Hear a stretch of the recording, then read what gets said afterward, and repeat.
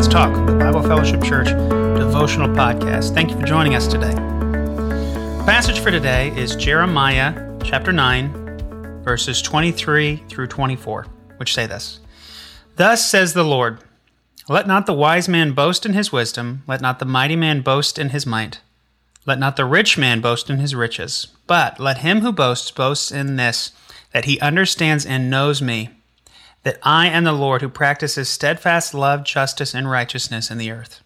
For in these things I delight, declares the Lord. Humans are boasting creatures. It's just baked into us. We're a bunch of boasters. Think of the meekest, most humble person you know. If you dug deep enough, you'd find something in their life that they're pretty proud of. You know, you're right, I did raise some amazing kids. Well, I do bake some pretty incredible desserts. It's true I am the first to get there and the last to leave. Look in your own heart and mind. All of us have something that we can hang our hat on, so to speak. We're thoughtful, or we're intelligent, or we're humble, or we're athletic. You know, I want to be careful here. I don't think there's anything sinful about being proud of your children or your apple pie. I don't think there's necessarily a danger of taking some pride in a hard day's work. I think it could even be a good thing.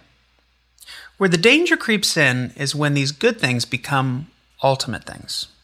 When the only reason we feel we have worth, value, security is in these temporary and secondary achievements. God, through Jeremiah, lists three things here that people often find their value in, both in the time period of the Old Testament and today: wisdom, might, riches. Who isn't tempted to find their value in one of these three areas? In having good sense, or in being strong, physically or emotionally, or in possessions or financial security.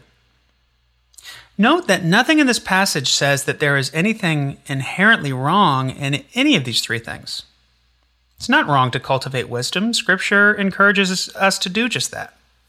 It's not wrong to develop physical and mental strength. God gave us our bodies and our minds. Taking care of them is just good stewardship. And it's certainly not wrong to have money. The Bible talks plenty about how to responsibly use your finances. What is wrong, according to our passage, is boasting in these things, is finding your ultimate value in possessing them. Now, why is this wrong? Well, for one practical reason, these things are notoriously temporal. How quickly can illness or age or catastrophe or circumstances take any of these three things away? Wisdom, strength, and wealth are very unstable foundations for your life. And even once acquired, how often do people find these things not ultimately satisfying, underwhelming? I could point to story after story of celebrities and intellectuals and athletes that win all the money and awards and recognition and popularity, only to realize that these things aren't enough.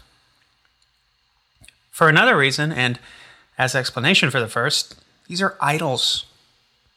These are false gods. Our hearts were made to worship and rest in God alone. As our passage says, let the one who boasts boast in the fact that he or she knows the Lord. For in God we find steadfast love, justice, and righteousness. These are the things that God cares about, the Bible says, and therefore we ought to care about them as well. More than that, we were made to care about them. Part of what we look for in these lesser gods are love and justice and righteousness. Not that we might recognize that on the surface, but we will all find that these things are found in God alone. Let's take an especially insidious example.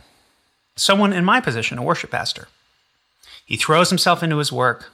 He's always at lunch with someone in the church, always working on writing the next worship song, planning the next big choir event, taking the worship team around town to play for different events, always seems to be at the church. Has an amazing family, but finds it hard to be home much because ministry is such an important calling. Now, with the exception of the last example, there's nothing wrong with any of these things. Quite the opposite. All of them are good. But what if this person isn't motivated by a pure and sincere devotion to Christ and a genuine love for people? What if this person likes the validation of the people in his church, likes thinking of himself as hardworking and creative, needs the applause and approval from people rather than from God.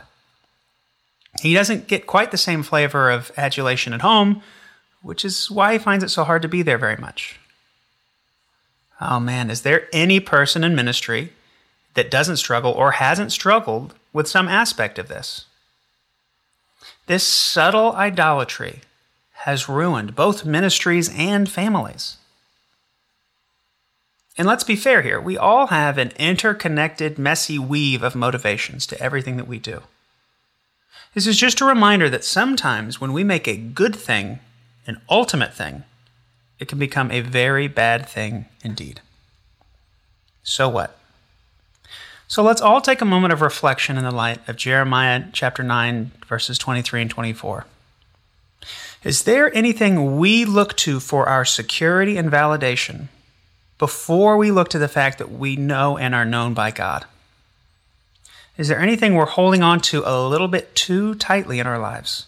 God, I'm all yours, but don't ask me for that. Our hearts are longing for love, truth, justice, righteousness, and our God is the source of them all. Anything less will only disappoint. So if we're going to boast, and we are, let's boast in our relationship with the Lord. God, we thank you that we know you, that we are called your sons and your daughters. Lord, help us to find our ultimate worth in that. God, reveal anything in us that has become an idol, that has become a place we go to for security, for value, for worth, before we go to you. God, help us to boast in you, because you are the only thing worth boasting about. We will give you all the praise and glory for it in Jesus' name. Amen. Church family, you are loved. Have a blessed day.